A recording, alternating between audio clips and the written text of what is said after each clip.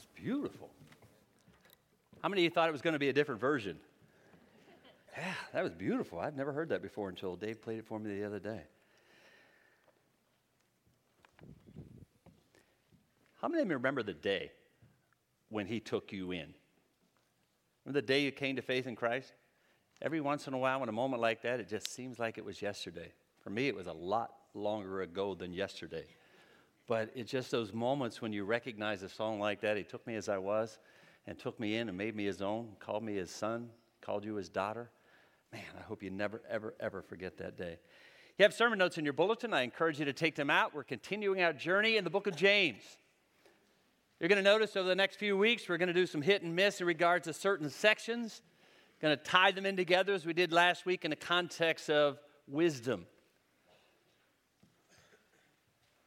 How many of you know somebody in your life who, no matter what kind of problems they face or what kind of trouble they're in, it's always someone else's fault?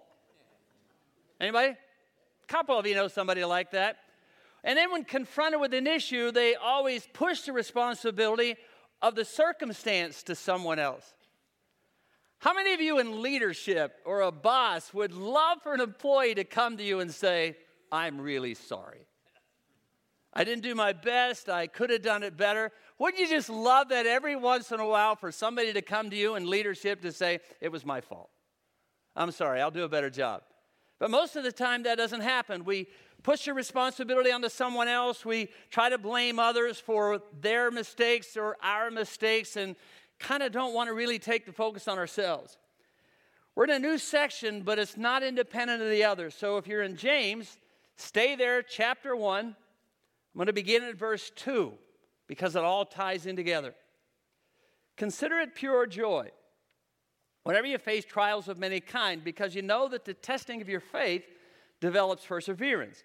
Perseverance has to finish its work so that you be mature and complete, not lacking anything. Got to believe that Chris and Jenny want that little one to grow up and become mature and complete, right? So you want them to develop. God takes us through things to allow that to happen. Perseverance has to finish its work so that you be mature and complete. If you lack wisdom, as we talked last Sunday, ask God, who gives generously to all without finding fault, and it will be given to them. But when he asks, he's got to believe and not doubt, because he who doubts is like the wave of the sea, blown and tossed by the wind. That man shouldn't think he receive anything from the Lord. Double-minded and unstable in all he does. Jump down to verse 12. If you missed last Sunday's message, please, I encourage you to go to butlercac.org and look at it again. Verse 12, blessed is the man who perseveres under trial, because when he has stood the test, he'll receive the crown of life that God has promised to those who love him. Now, when tempted, no one should say, God is tempting me, for God cannot be tempted by evil, nor does he tempt anyone. But each one is tempted when, by his own evil desire, he's dragged away and enticed. Then after the desire has conceived, it gives birth to sin, and sin, when it's full grown, gives birth to death. Do not be deceived, my brothers. James makes a clear distinction between trials and temptation, especially in the NIV version. King James and NIV, or King James and the Living Bible, use the word temptation in the second verse. Going through trials, you're going through difficulty, facing any temptation, be happy. But the NIV, I think, translates it best when it says trials in the first part, temptation in this section. In your notes, trials are something to be endured. Temptation is something to be avoided. And they're drastically different from one another. Now, there's an interesting paradox in that section of Scripture and in that context. When James discussed the issue of trial and difficulty, we see and understand that it's so necessary to hold on to God no matter what. No matter how hard it gets, because in the end, he says in verse 12, it's worth it all. Hold steady, stay the course, don't give up, it will be worth it all. Verse 12, blessed is the man who perseveres, because when he has stood the test, he'll receive the crown of life, which God has promised to those who love him. He basically says the end product, eternal life, is worth the difficulty that we face to get there. Okay, you get that? The end product, eternal life, is worth all the difficulty we face to get there. The problem is the process to get life doesn't always feel like that, right? Sometimes it feels like death. How many times have you thought or maybe even said when you're going through really deep waters, I feel like I'm gonna what? Die. The product of perseverance is life, but the process doesn't always feel like it. And many of you know how that feels. But in verses 13 to 14, jump down, you'll see that the lack of perseverance also has a byproduct, and that really is death. That the lack of perseverance, the lack of willing to go through it, the lack of what I learned has an end product as well. When tempted, when I give in, when I don't hold on, when I don't trust God, when I try to figure out myself, when tempted, no one should say God is doing it. God doesn't tempt by evil, nor does he tempt anyone. But when you're tempted by your own evil desire, you're dragged away and enticed, and then after that's conceived, it gives birth to sin. And sin, when it fully develops, gives birth to death. That's a tremendous flow in both of those sections. What's ironic sometimes is the process of sin sometimes feels life. Giving into temptation may feel good for a while, but James is extremely honest and lets us know the end product of giving into temptation is death. You can't miss that. James is a no-nonsense counselor. I love guys like James. Sometimes I want them to dance around things a little bit. But then every once in a while, you need a Dr. Phil in your life to say, buck up, face it, realize it, understand it, quit shifting the blame, quit blaming other people, take responsibility for where you're at, right? That's what James is doing. He tells us the truth, sees through all the smoke, gets in our face, and confronts us with the very core of the problem. Brennan Manning, in his book, Ragamuffin Gospel, in order to free the captive, you've got to name the captivity. Once you see it and honestly admit it, and come humbly and broken before God in repentance, it's then we can find freedom in God's amazing grace. But you get none of that if you keep blaming everybody else. And some people do that all the time. It was mom's fault, dad's fault, that teacher, they just have it out for me. You see the way these girls dress? My wife doesn't pay attention to me. You don't understand. My husband doesn't show my love. My spouse doesn't help around the house. I need those pills to deal with the pain. I need that drink to calm my nerves. I just wanted to fit in, so I went along to get along. And now, to be honest with you, I'm in so deep, I don't know if I can get out. Now, maybe none of that applies to a single one of you in the room this morning. So take these notes, write them down, go to the Facebook, go to wherever you need to do, and say, hey, I've got a sermon you've got to listen to. Set them up well. Don't go to them and say, you rotten, lousy sinner, you got to listen to this guy's sermon. But I got to believe that every once in a while, one or two of us come in on a Sunday morning and need to hear James say to us, hey, look, you got an issue I want to help you deal with. Because if not, I love you enough to tell you it's going to kill you. Now, there are a lot of times when it really is someone else's blame or problem for where you're at in your nose, but you can't control the behavior of other people no matter how much we wish we could. So if we don't deal with our own issue, we'll be forever the victim of someone else's actions, and we'll always be at the mercy of circumstances or how people treated us or how they treat us now. And to be honest with you, that is a hopeless way to live. The best hope is to accept responsibility for where we're at, seek God's face, seek his grace and forgiveness for ourselves when we sin, and not be so consumed with other people's problems. To honestly admit that when we're bitter or lazy or angry or addicted or unfaithful or gossiping or irresponsible, that we made a choice to be, regardless of the cause or who else's fault it may have been. I hear so many people down through the years who have been unfaithful or left their spouse because they didn't do this or didn't do that, who said this phrase, God wants me to be happy, right? No, he wants you to be faithful and responsible for your behavior, actions, and decisions. That's why James is saying here, look, when you're tempted, don't say God did it, for he doesn't do that. He's not to blame. It's a little bit closer to home than you think. It's your own evil desire, verse 14. You're willing to listen to the lies. Now, the problem is as old as time itself. It goes all the way back to the Garden of Eden. A very beginning of the history of humanity, in Genesis, Garden of Eden, God gave Adam and Eve everything they could possibly have with one restriction. Can you imagine going through life with only one restriction? I mean, as a kid or a teen growing up in your home, wouldn't it be cool if you only had one rule? You got one rule. Do anything else you want. Only got one. Would that be awesome or what? One rule, one thing. Don't do this. Don't eat from that tree. Right in the middle of this incredible environment, Satan crawls in and said, hey, God's holding out on you. I'm fascinated by the lie. God's holding out. I got all of Eden, everything I could possibly have with one restriction. God's holding out on me, and they believed the lie. And right in the middle of all that, they believed the lie. They listened, they took, and they acted.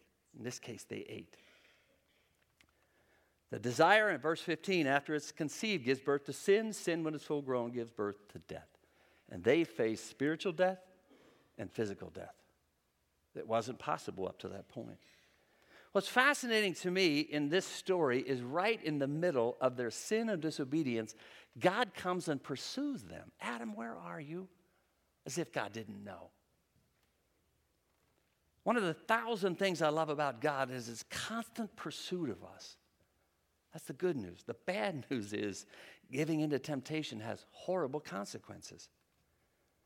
God confronts their sin. They paid a horrible price. Look at their response. It was her, who, by the way, God, you gave me. What audacity. And then he goes to Eve. Her response was the snake. I mean, that's as bad as the dog ate my homework. Wasn't me. Now, the purpose of blaming is to divert attention away from ourselves. Life is unfair. That cop had it out for me. The teacher expects too much. My wife or husband doesn't treat me right. That boss expects way too much of me. Everyone does it, right? You've lost 6 jobs and 6 years of a history of not being able to keep a job. Why? Persecuted for your faith. It's not your fault. They just don't get you, right? James would say, come on. Don't be deceived. You and I are responsible for our choices, behavior, and sin. Everyone, when they're tempted by their own evil desire, dragged away and enticed. Now, there are people who don't blame everyone else for everything they really do. They blame themselves. The problem is they blame themselves for everything. I'm really sorry about global warming, by the way. I shouldn't have had so many campfires. I mean, I got a master's degree in blaming myself for everyone. I'm so sorry Penn State lost last night. I prayed as hard as I possibly could because I do not like Ohio State. You know, the list. And you end up blaming yourself for everything. You ought to sit in my chair every once in a while. I'll look at stats. Attendance isn't what it was or it used to be. Offerings aren't as good as they have been. People have left. I should have paid more attention. The money is tight. I should have preached more on stewardship. Anything that goes wrong here, I blame me. Now, I get it. The buck stops here, and boy, I'm telling you, I understand that person who takes the responsibility for everything that goes wrong. But what I have to remember is I've got to be honest with myself, and circumstances do the work necessary to sort out what I'm responsible for and what I'm not responsible for. And you and I have to both do the same. It may take a lot of work. It may take a lot of help. It may take counseling. But you've got to work out what you're responsible for and what you're not if you're the kind of person that takes the blame for everything that goes wrong. If you don't do all of that, though, the alternative is to stay bound up forever. Now, the process of perseverance in verse 12 is painful, right? But the end result is life, not only in heaven, but now, in this life.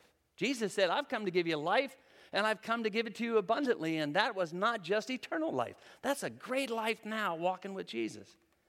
Giving into temptation may seem like life at the time, but the end product is death.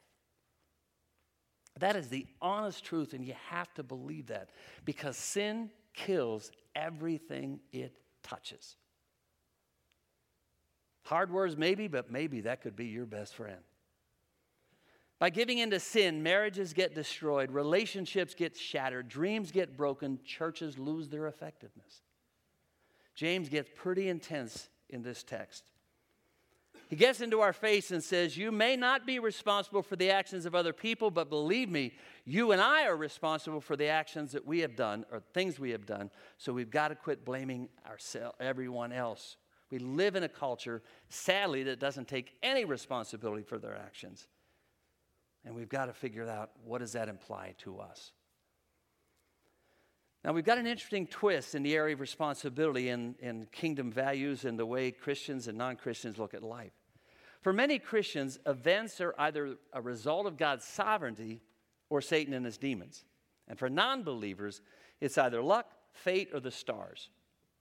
Now, believe me, God is sovereign, and he can do anything he wants to do. And there are demons at work in the issues of life. Don't ever underestimate the sovereignty of God. Don't ever underestimate the power of Satan. God is alive and active in the affairs of humanity. Satan is alive and active in an all-out effort to derail God's plan in your life. But what James is referring to here is that there are situations that I'm in or you're in, behavior that I'm displaying that is my own fault. In verses 14 to 15, James begins to flesh it out a little bit. Look at what he does. Each one of them were tempted by their own evil desires, dragged away and enticed. After that gives its desire birth to sin. Sin, when it's full grown, gives birth to death. In the context of sin, one thing leads to another in your notes. And James lays it out in a pretty simple form. In verse 14, dragged away or carried away, depending on what translation you use, it is a hunting term. It means to be led or compelled or to be lured in. Now, this may not relate to some of you here this morning, but if you've ever seen guys hunt bear over bait, I don't even think that's a great idea, but I've seen it a lot. Maine does it, a lot of other states where, you saturate a lot of food with honey, and then you stand in a stand over that big barrel filled with food and honey, hoping the bear is going to show up so you can shoot him. He's going to show up. The problem with that is it doesn't seem to me as easy as what it should, or as difficult as what hunting should be to go after and look for. But that's the analogy he's using here. Turkey season is coming up, and you've seen guys that can call turkeys, and essentially what they're doing is trying to lure that big hen in, or that big gobbler in. He thinks it's a hen, and you're making all those sounds, and he's coming further and further in. He doesn't know that you're sitting there with a 12-gauge shotgun with a 3.5-inch magnum ready to blow his head off. You do know that's what turkey hunting is all about, right? That's how they get on your table at some point. Okay, well, not all the ones you buy in Giant Eagle, but you get the analogy of what he's using? He's trying to make them who understand what it's like to try to lure an animal in, because they're not using rifles or 12-gauge shotguns. They're using bows and arrows and knives and sticks. So they got to get them as close as possible. So James, when he uses that term, they know what he's referring to, because they understand what it's like to have to lure that animal in, try to be so deceptive that they don't know you're there to try to kill them. And you're usually not there to take them out to lunch. They're there to be lunch. Now, enticed is a fishing term that means to bait the hook. And each one, enticed is a fishing term, means to bait the hook. And each one means uniquely. It's in your notes. Look at that. Every one of us is uniquely tempted with a unique bait, specific to our own particular vulnerability, consistent with our own particular weakness. Your weakness is completely different than mine, and vice versa. Now, you may have seen someone fall in an area, and you've said, how could they do that? They could be saying the same thing about you if you fall for something. Every single one of us has an area in our life where we're most particularly vulnerable to the enemy. James uses the fishing term because they understood it. He knows they all fish. One of the things that are the supplements to life. Now, if you fish, you know there are different kinds of bait depending on what kind of fish you want to catch. And you also need to remember that you're not out there to feed the fish. You're out there to catch the fish, right? So it's not a matter of them, I want to feed the fish, so I'm just going to throw in all the bait. You're out there to catch the fish, so you're using bait that they're going to be drawn to. It translates over into life, and they got that. Because there are things in life that every single one of us deal with and want, and that could be a fine thing, but if we're not careful, those things can so consume us that eventually it will destroy us, if not under the power of God's Spirit. And every good fisherman or fisherwoman knows that on most occasions, you got to let the fish take the bait. You got to let it take it out a while, and then all of a sudden, when you know they're hooked, bam, you hook it in and you reel them in, right? It's exactly what the enemy does. It's exactly how sin works. Satan knows our weakness. He knows where we're most vulnerable. Incredibly keen observer of human nature. And he'll throw out in front of us what's vastly different than someone else. Could be certain possessions, could be women, could be alcohol, could be power, could be money, could be success. In the 70s and 80s were all about freedom when I grew up, and it felt good to do it. And so what? We did it all. And the results? Addiction. And by the 80s and 90s, it was rampant and out of control, and now everything seems out of control. For some, they stay away from all the bad stuff. Some are sitting here saying, I don't have trouble with alcohol. I don't have trouble with women. But using the fishing metaphor, you float a piece of gossip in front of their nose, and they are hooked. I'm just sharing this so you can pray for them. It's not what I'm saying. That's what they're saying with the gossip. And James would say, come on. They see your neighbor or a friend get something you don't have, and you're hooked. A decision is made at work that you don't agree with, and instead of getting all the facts, you throw people under the bus. Now, it's different for all of us. And knowing that should do at least a couple of things in your notes. It should keep me from looking at other people's flaws and thinking, well, I'd never do that. Be very careful, James says, and Jesus does, and the New Testament does on numerous occasions, from being so self-righteous. Because that's their problem, and you'd never give in to that. But if you listen to the voice of the Holy Spirit, you know already, if you're not careful, what you will give into. Galatians 6:1, it's in your notes, and I think we even typed it out for you. Brothers and sisters, if someone is caught in a sin, you who live by the Spirit should restore that person gently, but watch yourselves, because you too may fall. Philippians says the same thing. You be very careful that you don't think more highly of yourself than you ought to think, because you too could give in to a very similar situation and sin.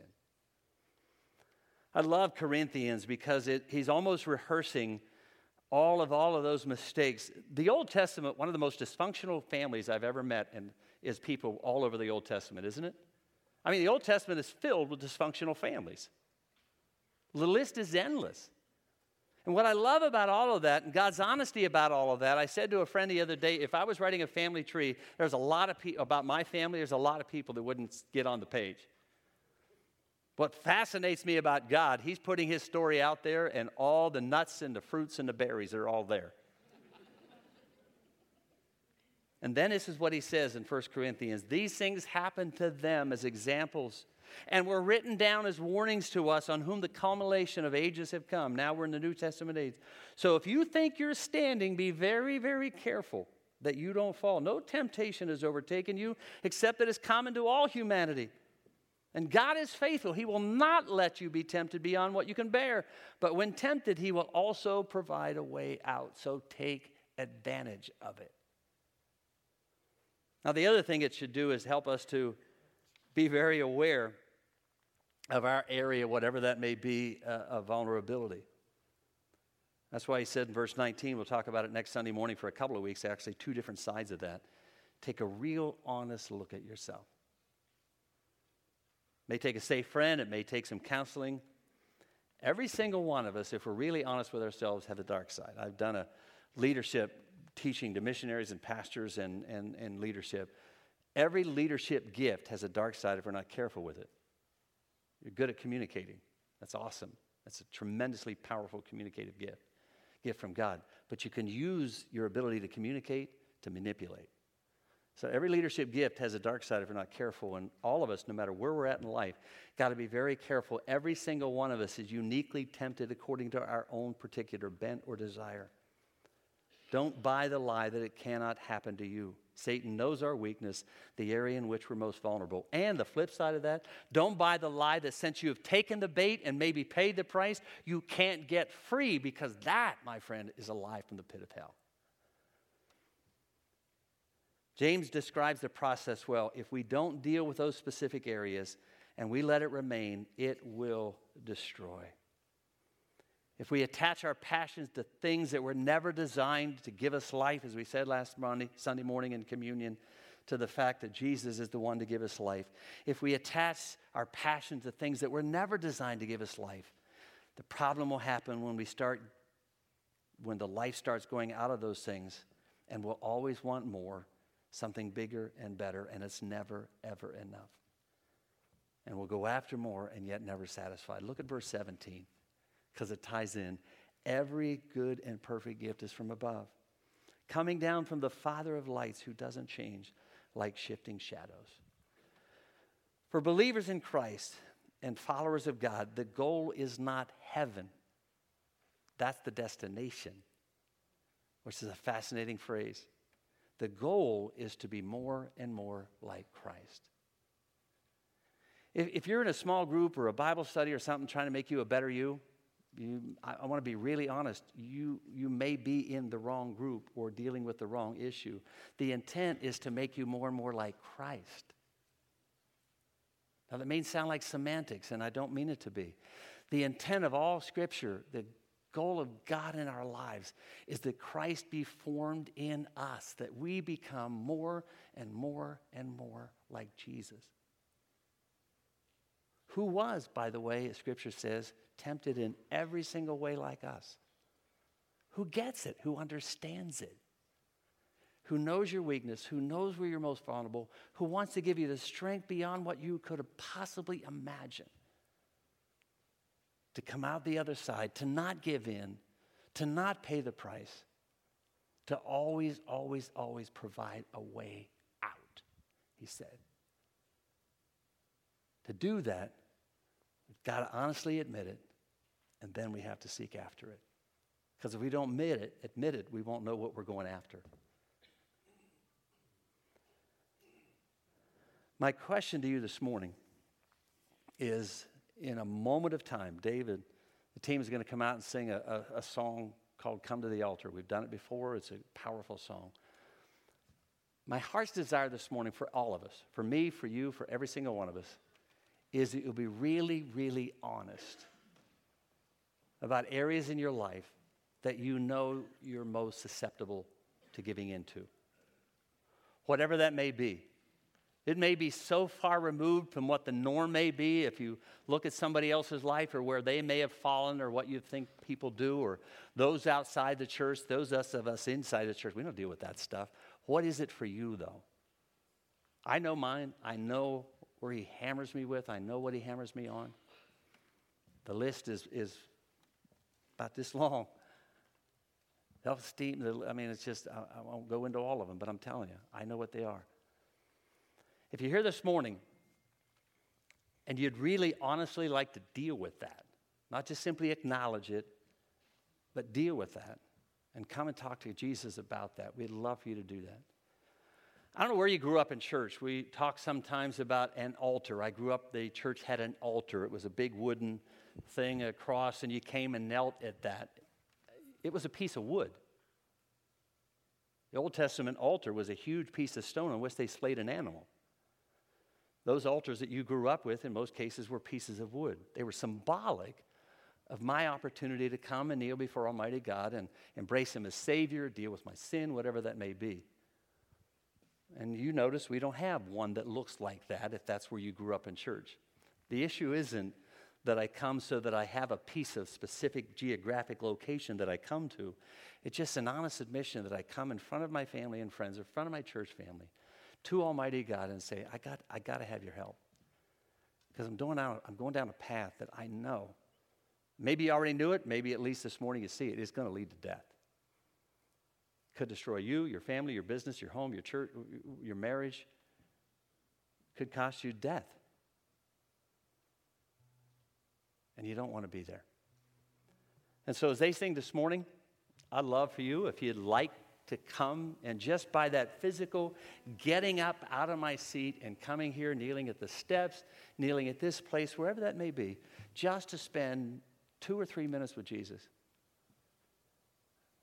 Because to be honest with you, when this service is over and you walk out the door and you see family and friends and people and talk and conversations and going home and lunch and all of that, you'll probably not be as ready or prepared to do that.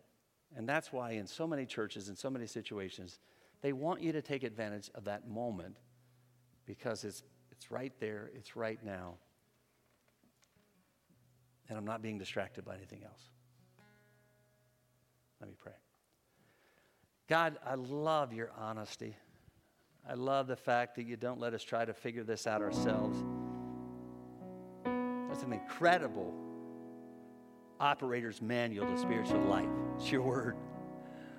And it's really honest about life. It's honest about death.